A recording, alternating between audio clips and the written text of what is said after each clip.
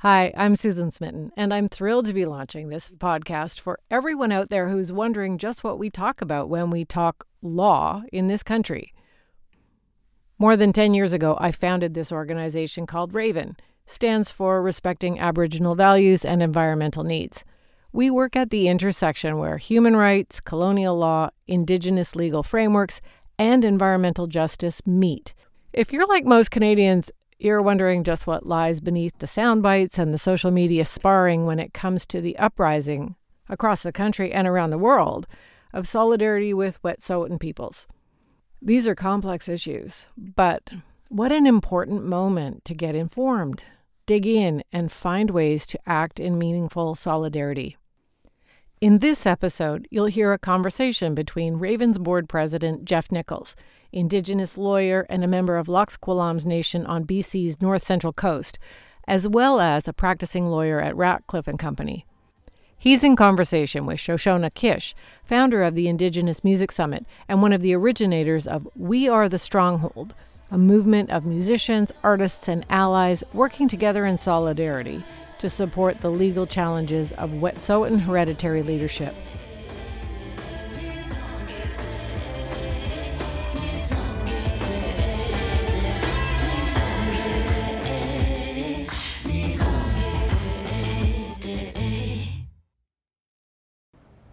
Welcome everyone to all of our listeners out there. We're here today on beautiful Musqueam, Squamish, and Tsleil-Waututh territory. We're going to have a conversation about a bunch of burning questions that I think we're all thinking about right now. My name's Jeffrey Nichols. I'm the board president of RAVEN, and I have with me Shoshona. Yeah, hi. Jaush Kovanezer Kledas Nakazan Migazi Dodem Bachawanan Donjaba Ojibwe Anishinaabe. My name is Shoshona, that's how most people know me, but I'm Eagle Clan from Batchewana and I'm Ojibwe Anishinaabe. So we're at Yaletown Roundhouse Community Center, and Shoshona, I understand that you're doing some cool stuff here. What are you doing here? I'm here for the Talking Stick Festival, and my band Digging Roots is here playing tonight. Yeah, we just I obviously wanted to come and support this festival and be a part of this community because there's so many beautiful things happening here, which was, the initial reason to be out here. But now there's so much going on in the world. I feel like I'm here with a very clear purpose alongside of, just the celebration of community and that strength. Yeah, absolutely. And I understand that, when you're out here, you really wanted to connect in with RAVEN, and you're just finding ways to support the organization and support, the broader initiative and movement. Mm-hmm. What are you up to? Well, I feel like we're helping each other out. I'm pretty sure that's what's going on, and I really appreciate that. I think for us out east, we've been, the community has been really looking at how we can stand in solidarity with what's happening out here in Wet'suwet'en territory, and because I'm an artist and a musician, for me, I thought about raising up those powerful voices of artists, and that's part of our traditional role as well, and bring us together to make some noise, essentially. So we're hosting sort of a launch concert this coming Thursday, February 27th, with a whole bunch of really beautiful, exciting, brilliant humans. And from there, a number of other concerts are going to light up across Turtle Island, and some things are evolving internationally. And we're also working really hard to light up the spaces on social media. So I really just wanted to create a platform for us to raise our voices together and make space, because what everybody has matters, and we're not powerless. And particularly, everyone has something to offer. Yeah. And when we're, and I just feel like we're stronger together.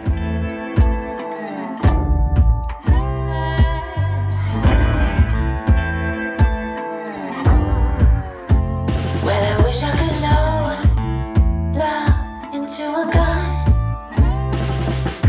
peace into a gun, hope into a gun. When I load up my AK-47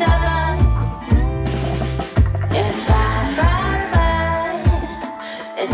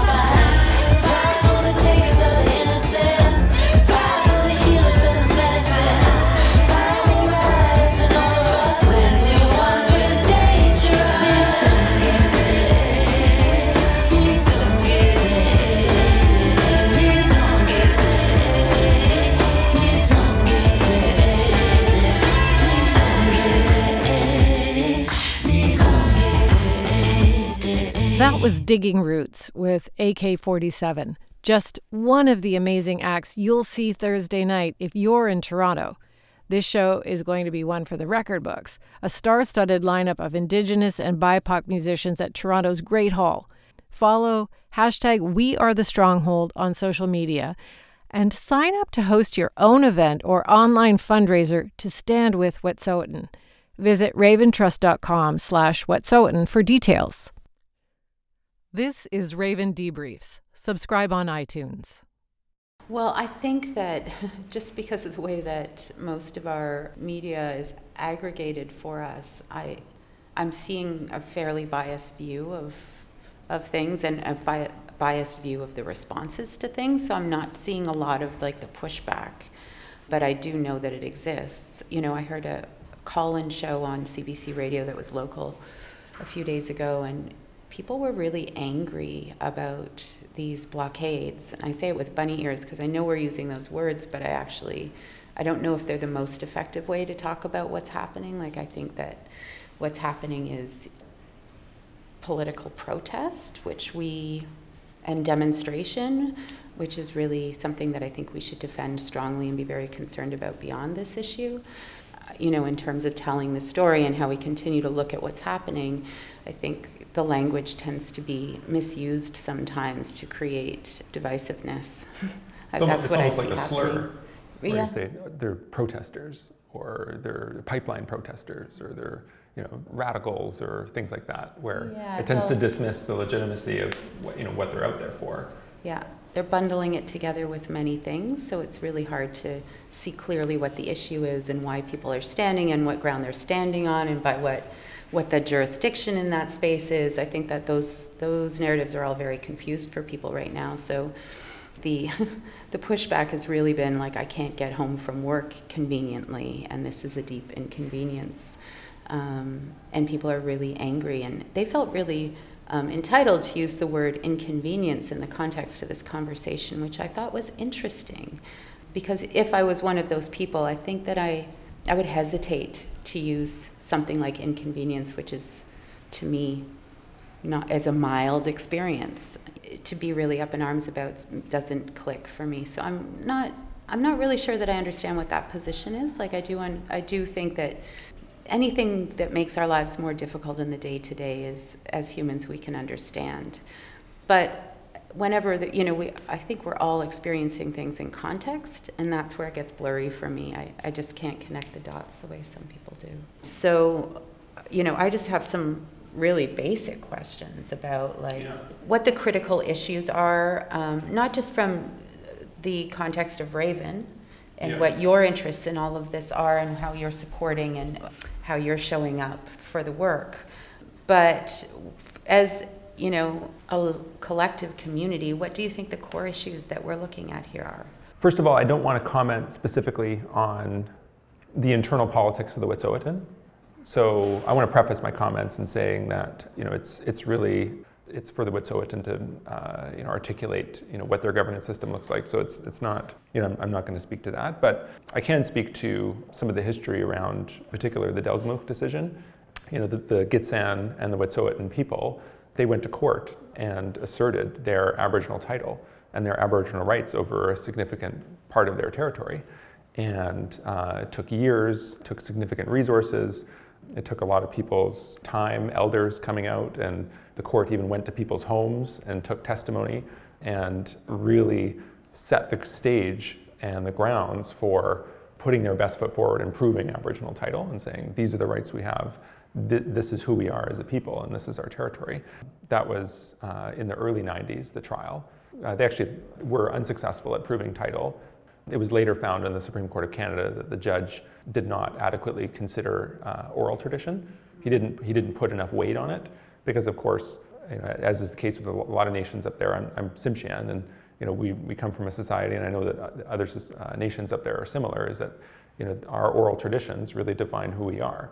And if the judge isn't prepared to consider and weigh our oral traditions, then it's very difficult to prove title, and that's really what happened in the context of Delgamuukw. But Supreme Court of Canada said that the trial judge did not adequately consider the oral traditions of the Wet'suwet'en and the Gitxsan people, and they ordered a new trial.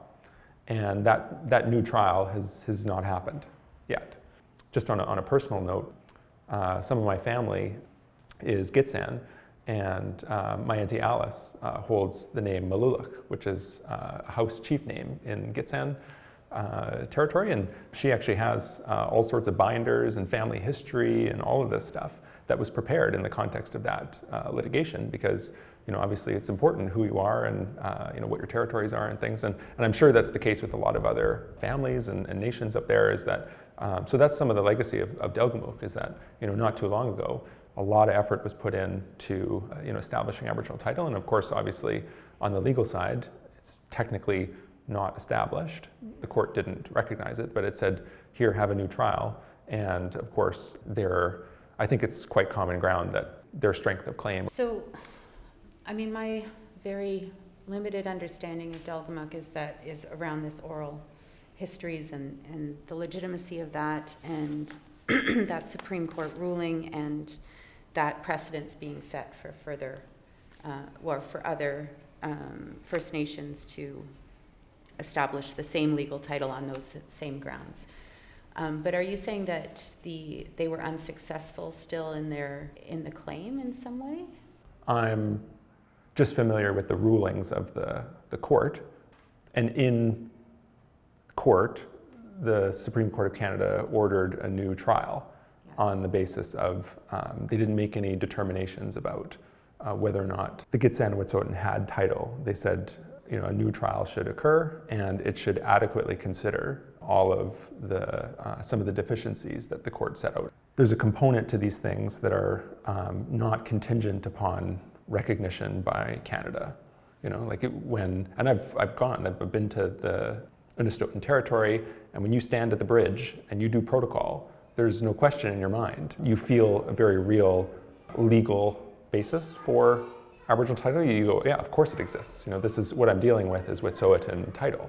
It's not necessarily a settled question in certain contexts. When you look at the Canadian context generally, there's, or even as I understand it from an outside perspective, within the Wet'suwet'en themselves, there's these internal dialogues that are happening about who has authority over what, and ultimately it's according to their own principles that they have to come together as themselves to decide that. It's not for us as people outside to be even talking about that or making any sort of judgment around that. So can we talk about that for a minute? Because I feel like this is something that I feel like is circulating a lot in my circles and on social media, and it's really about, I respect that legitimacy and know it to be true, like unquestionably.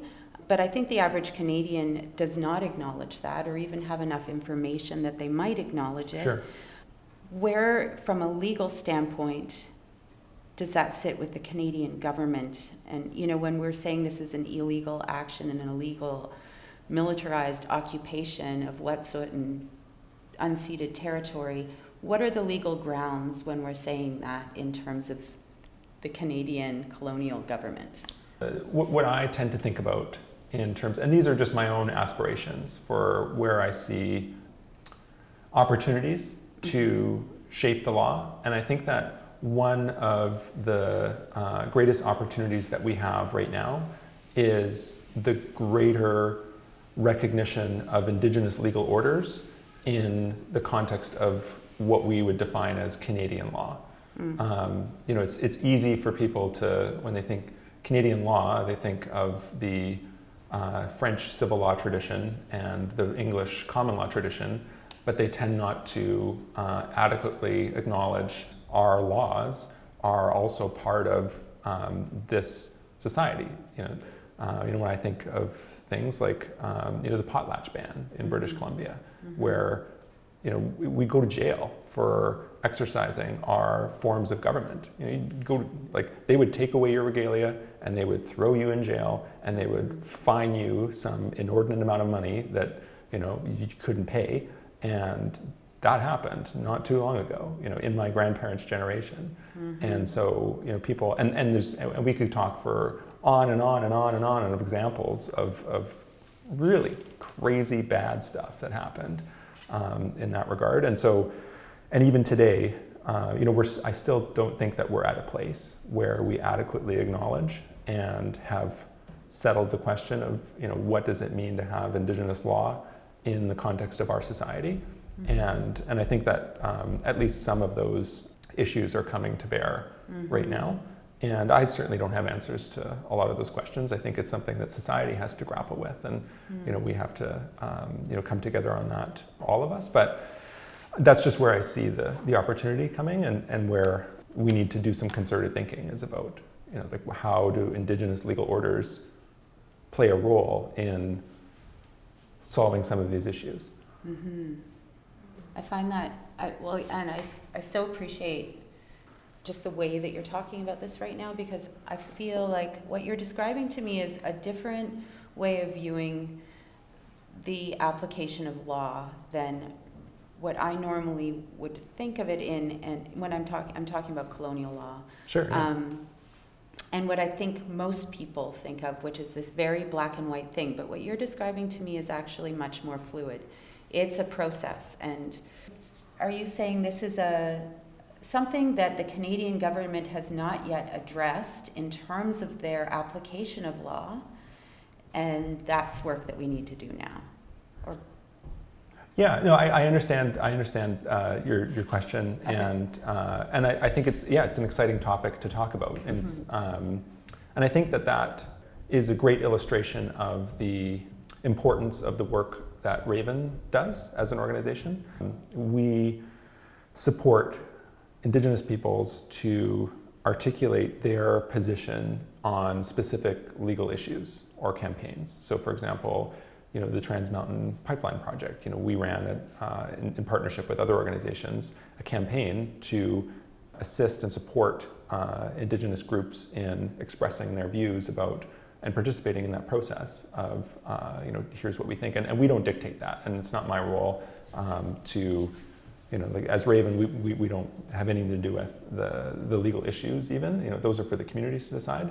But as far as a social movement, and I think that what a lot of our donors care about, or the people that come out and volunteer, or the people that just even follow some of our content and just want to get engaged or educated about these things, they want to see change. They want to see positive change. You don't need to know all of it. Like, these things are really, some of them are quite complicated, right? Like, they're very technical and whatever. Like, those should not be a barrier for your feeling of justice.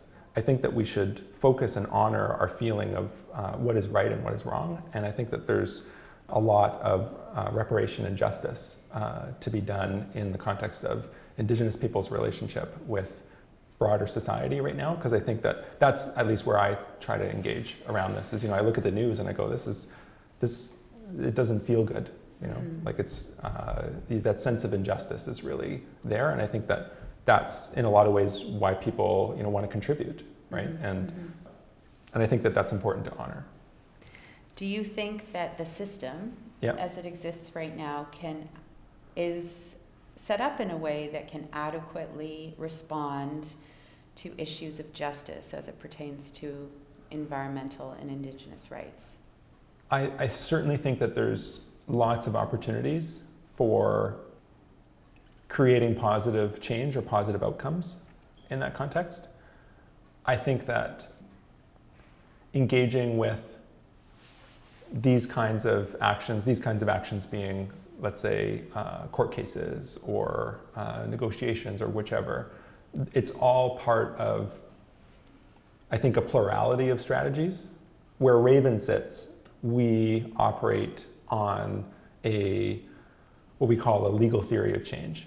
So, we take a look at the fact that over the past 50 years or so, let's say, there's been a number of very landmark decisions of the Supreme Court of Canada that have fundamentally changed the way in which Indigenous peoples are respected, and our laws are respected, and our communities are respected, and it's given us a lot more room to breathe, I think. Just from, I think, where Raven is situated, we try to focus our resources on that one particular area. And of course, there's a million and one different ways to make a positive difference. And I'm hopeful in that regard. I think that it's incumbent upon all of us to make that positive difference wherever we are. But just specifically in terms of maybe believing in that legal theory of change, I think that we've seen an opportunity, in particular over the past, let's say 50 years, starting with some of these landmark Supreme Court of Canada decisions, and even into overturning the Trans Mountain Pipeline approval with Pull Together and that kind of thing. We've seen tremendous success in using the court system to assert our rights, because sometimes in the legislative system or political system, you may not get that kind of recognition.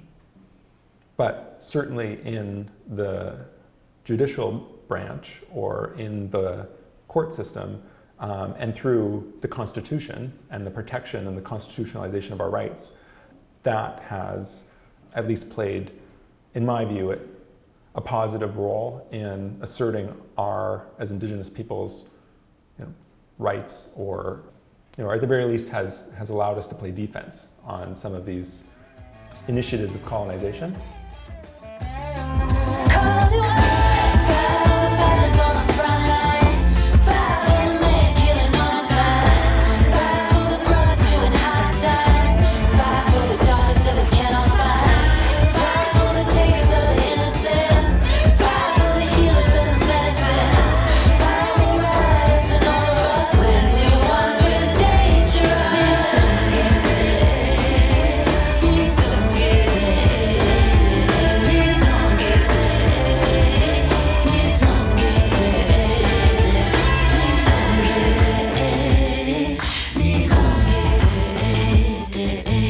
This is Raven Debriefs. Subscribe on iTunes. Being where we are in the world is the front line to some degree, and that is certainly not to take away from community members and leadership that have been out in minus 40 with putting their bodies on that line. Sure, yeah, absolutely.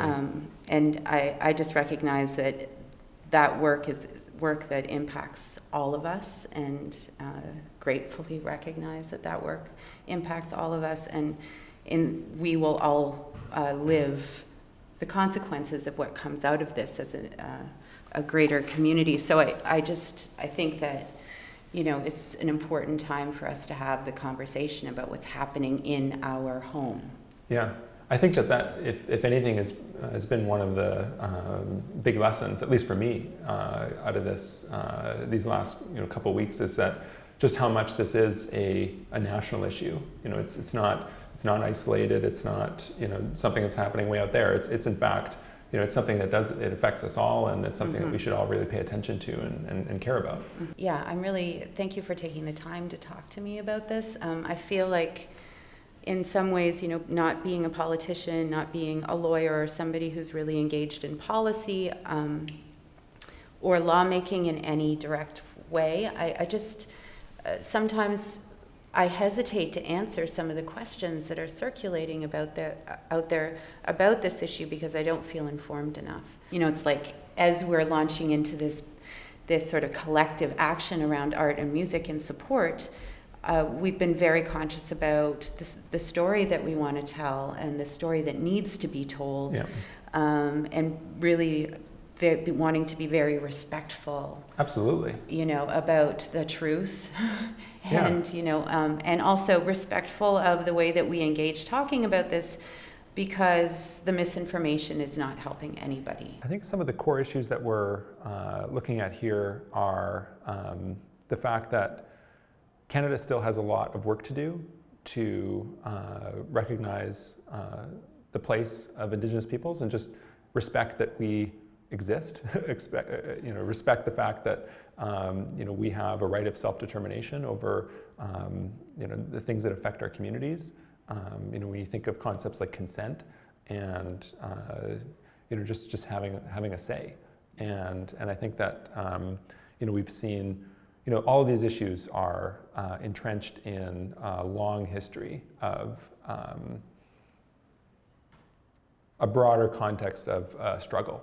Of colonization, of discrimination, of racism, And those things continue on to today. And I think that we're seeing more attention to it, but to also acknowledge that in the sense that these are issues that are real all the time, for a lot of people across this country, in particular Indigenous folks.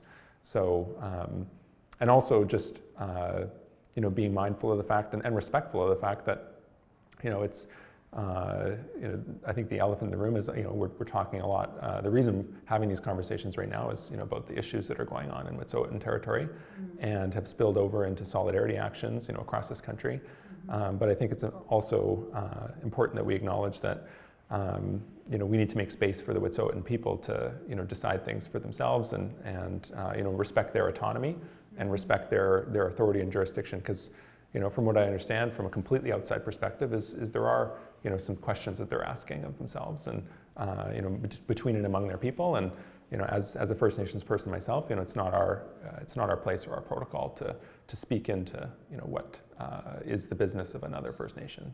But I think it is important that we focus on some of the broader context of these issues. And there is a shared experience of colonization among Indigenous peoples in Canada, and there's a lot of issues that I think that are coming to bear in different ways, and I think certainly that having a conversation about those is really constructive, right? And it's just figuring out those pathways to do that. And it's so cool to hear about some of the ways that you're doing that, and and people all across this country are figuring out ways to do that. And even for myself, as a lawyer, what is my role in this, and how do I give my time to Raven, for example, or whatever, and just try to make a difference, and hopefully move things toward a better place. So hopefully we can have that kind of conversation and share it with our listeners, and just kind of bring people under the wing, or in the circle of allies, the nest,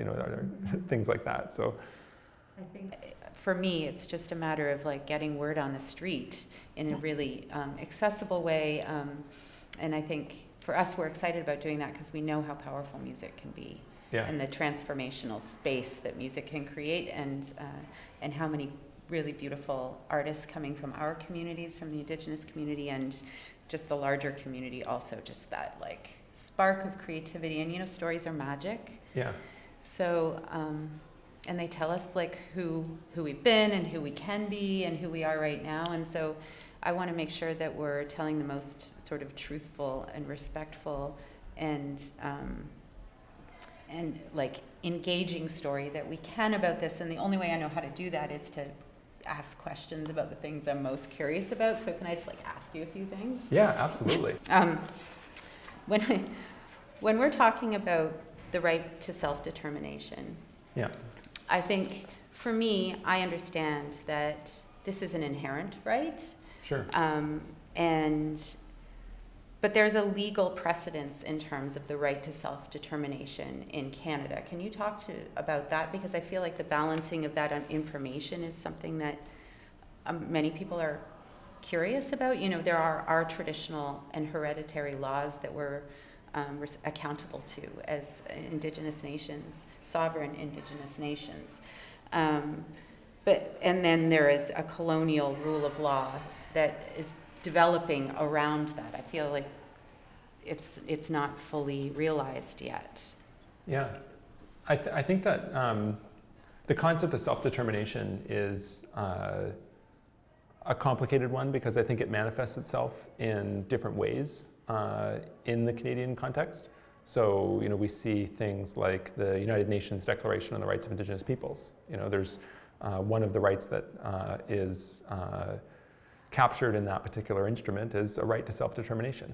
And, we'll see how that, is interpreted in the future. And then there's also our own legal traditions as Indigenous peoples, where, we have these legal orders, and they continue to propagate and to structure our lives as Indigenous peoples. We've worked so hard to keep them alive in the face of residential schools, in the face of things like the potlatch ban, all sorts of different things that have served to just try to wipe us off the map. But I think that when we speak about self-determination, that is contingent on, I think when you boil it down, it's just about Indigenous peoples being able to put forward and be a people together and to express ourselves both politically and culturally. And that has been interfered with in certain ways, due to colonization and all of that. That's an understatement. Maybe. Yeah, it's Yes. understatement of the year. And so that's, I think, that's at least how I understand the concept of self-determination. These things are very contested concepts, and people have different, like reasonable people can disagree about what its content is. So are you saying that law means different things to different people? When we think about like what the law is in Canada, I think that people readily recognize the fact that we think of Canadian law, we often think of the French civil law tradition and the English common law tradition, but people don't often easily associate Indigenous legal orders within that foundation of what we understand the law of our society to be. Because of course for Indigenous peoples, it's abundantly clear. Like there's Tsimshian legal orders, there's Gitxsan legal orders, there's Anishinaabe legal orders, there's all sorts of these legal traditions that have governed our people since time immemorial. And I think that there's room to evolve our law or understand the law of Canada to include those in a more fulsome way. And I think that that's a lot of the work that still needs to happen, is that I don't think we've solved that question, at least in Canada. Yeah, I feel like the conversation right now is people from, and I don't want to say there are only two perspectives, but sort of those clear different perspectives that are coming up that are opposed to the action by the leadership, traditional and hereditary leadership from Wet'suwet'en, and then those who are in support of it. So on both sides of that, I've heard people say that the law is being broken. Yeah, And people say we should follow the rule of law. Well, what is the rule of law in this context? You have clear articulations of an Indigenous legal order that is, as old as time, and you also have the laws of Canada, which are, set out and certainly have, force, and that they're coming together in certain ways, and people make claims to, this is the rule of law, and this is the rule of law, and people understand that, I think, in different ways. Can we talk about jurisdiction, and then you can run with that? I have real questions about this. Like, yeah. I have questions about federal jurisdiction. Why would I love federalism by that. I like stuff like that. Right. So federal jurisdiction as opposed to provincial jurisdiction. Why have the OPP been sent in to respond to the CN Rail protest in Tyendinaga when it's a reserve, so it's federal jurisdiction from my perspective, and it's CN Rail, so it's CN Rail police from that perspective. I don't know what they call their police force, but there's like so why OPP? I just don't understand these things, and I feel like any light that you can shed on this for me would be helpful. Yeah, one of the most interesting aspects of Canadian politics for me is, and I'm a kind of a bit of a nerd about this kind of stuff, and a lot of our politics in Canada is defined by what we call federalism. And federalism is division of power between different levels of government, whether it be local, provincial, or federal government. And so much of Canadian politics has been, what is the powers of the province, what is the powers of the federal government, yada, yada, yada. And as an Indigenous person, I've actually spent a lot of time thinking about, why doesn't this include more of a discussion about, the role of Indigenous peoples in federalism? Because, we have so much debate about which body has powers over what. And you think it would be quite a natural extension of that discussion to have a conversation about what is the jurisdiction of Indigenous governments within this context of dividing a power, who has authority over what in our society. So there's so many different kinds of Indigenous governments out there. You talk about self-determination, or you talk about nations. There's an infinite variety of Indigenous governments. Some nations in Canada have treaties, some have self-government agreements, some have, in British Columbia, we have modern treaties or different kinds of governing arrangements, and some have customary governments. Some have band councils under the Indian Act that operate under customary law. Some have completely traditional governments, and some have a hybrid of all of those things. And ultimately, it's for the Indigenous peoples themselves to decide what kind of government they want for themselves, and to have. I think the relevant question is, do they have the freedom to decide what kind of governing institution they want for themselves? I think that's really the key to self-determination. Well, and it's an interesting question, because in many cases there are Indian Act chiefs and councils that have been given the power to make those decisions on behalf of community, and without respect for traditional governance. And there's a big difference. So I think it's a really interesting question, because who's negotiating? Who do we empower to speak on our behalf? And I know that's a challenge in many Indigenous communities, to figure that out, because there's been a myriad of challenges that have resulted from colonization in putting tremendous stress on our governments as Indigenous peoples. I think about my own community, and I think about how important it is for our family units to be intact in order for our governments to be intact. We operate on a house system where houses form tribes and form nations, that kind of thing. And if you think about something like residential schools, where they take away the children, and the relationships between the children and the parents are broken, and that translates down through the generations, it has untold harm on our governing institutions. And of course, we've Indigenous governments in particular, I'm so proud of how we've been able to adapt and to propagate our forms of life, our identity together, in the face of all of these disruptions, and that's a very beautiful thing. But I think that we're still healing from that, and we're still figuring out ways of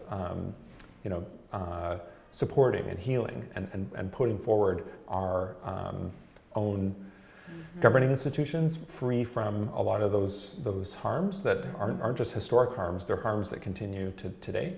And certainly there's always going to be disagreement and internal debate and dialogue where people disagree with one another, and that's the beauty of living together in a society. And Indigenous peoples are no different, and that among Indigenous groups there's different opinions, and I think that the more relevant question is how do we create or propagate or continue to recognize a form of government that gives spirit and life to that internal process of deciding for ourselves how things are going to how we're going to be together as a people, and even how we're going to relate to other peoples, like in a nation context. And I know that when you look historically and even into today and into the future, we have ways of recognizing other people, where we invite them, and we do protocol, and we just come together.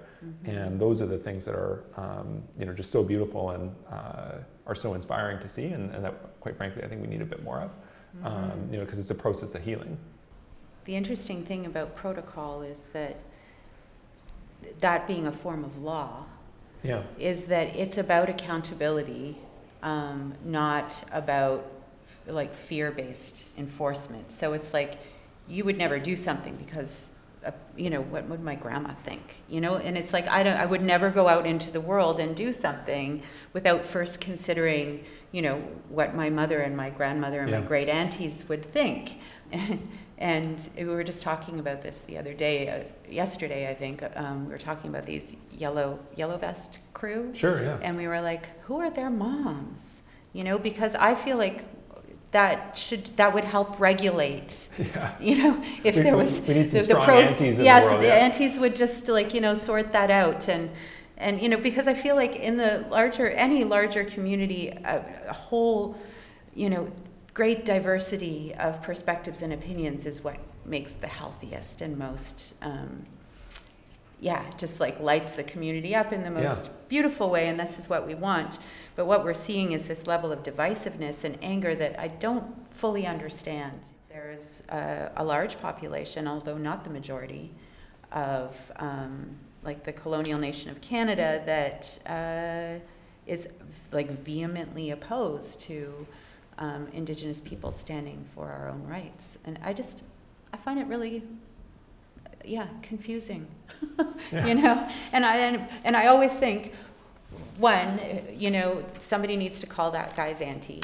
And two, you know, I wish that I could have a conversation with that person and have the be like fully armed with all of the with like a good mind, as you know, our Mohawk relatives would say, our Kanien'kehá:ka relatives, and be able to just like really speak for what the confusion between us is, and you know, I think that just being able to come to the issues and really speak to the heart of them rather than like all of this other noise around it would be really helpful. To share a meal together. Yeah, break some bread. Or have a feast. Come full circle. Yeah. Totally. Well, and you know, I mean, I think people often, I'm sure, just think that I'm just being idealistic. But isn't this the way things work? Like, don't we? Isn't that the way we have as human beings always done things? So, you know, and I'm not trying to say this is easily solved by eating a good meal. Or come together and play music. And play music, or by playing a beautiful song. But I do think that they become points of intersection that can change the way we move forward together. And so, you know, I'm really interested in creating all those points of intersection, and I'm really interested in knowing more. Like, I'm just really curious in knowing more about all of the sort of... And I think that that's where, you know, the work of Raven is an opportunity for people to come together. And, you know, like our supporters, they might see our campaign and they want to make a difference. And if they want to make a difference on, you know, a better future, or for reconciliation, or for, you know, greater recognition of Indigenous people's rights, or that kind of thing. Like, it's really just that sense of justice, and it's that feeling of just wanting to connect and just wanting to create that better world. And so, you know, it's just really, I'm personally really proud to just try to, you know, water that seed and to be able to build that, you know, kind of community, and to have, you know, these kind of courageous conversations, and where, you know, we're able to come together and say, you know, what are the things we care about, and what kind of things do we want to see in the world? And, you know, obviously, you know, at Raven, we're dealing with, you know, quite very specific things, you know, from our campaigns. You know, we want, you know, better environmental laws, and, you know, better Indigenous recognition for Indigenous rights, and things like that. And a lot of, you know, how that works is, you know, very technical in the courts. But I think that, you know, why people care about it is much bigger.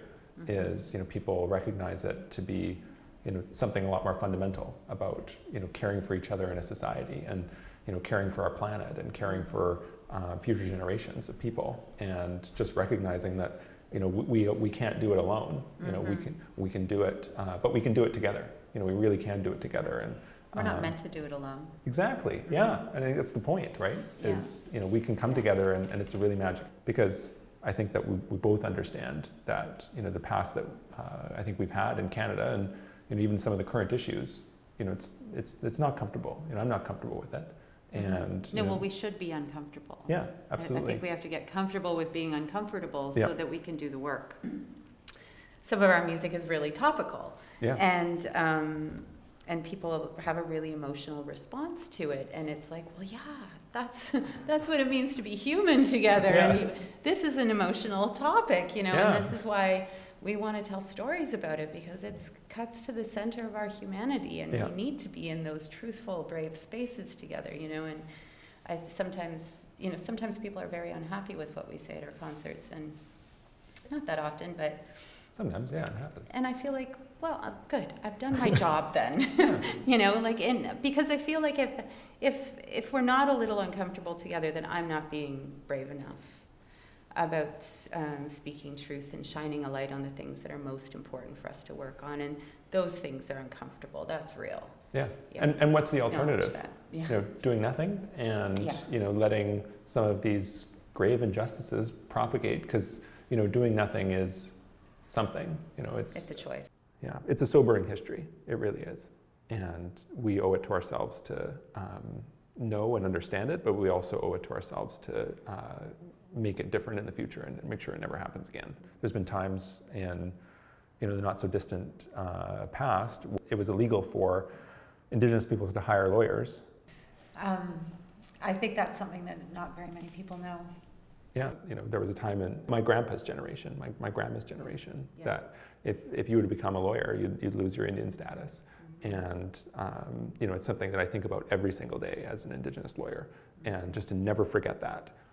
And I think that one of Raven's roles is to recognize that legacy, and I think the best way that we can recognize that legacy is to give as much money as we can to Indigenous peoples to help make up the ground that we may have lost, during that time. So, right. Yeah. So. These histories, I think people want to think about them in the distant past, but they're really like in living memory. Oh, absolutely. Yes, it wasn't that long ago, and these changes are new, and I hope that the work ahead can be exponentially seeing these kinds of changes come to pass. Yeah, absolutely. Yeah. Absolutely. Well, it was so nice talking to you and connecting with you, and I can't wait to see what this collaboration, bears in the future. And I'm so excited to have tried to answer some of your questions, and hopefully maybe answer some of the questions of our listeners, and more so just it's a good opportunity, just like we were talking about earlier, just to come together as people and connect with each other, and just share what we're feeling, because I think that in this past few weeks, I've felt a lot of things, looking at the news, and absolutely, I care about what's going on, and it's always, we can't feel those in isolation. We can't just kind of turn away, and we have to talk with other people about them. So I really appreciate that. Other. Yeah, absolutely. Me too. I really appreciate that. So thank you so much. Awesome. Bye, Thank you. I'm so easy. You like me on the sidelines, hit down quiet, smile 'cause you're always right. I've been hiding undercover, always bullshit for another, keeping myself down, but I'm done now.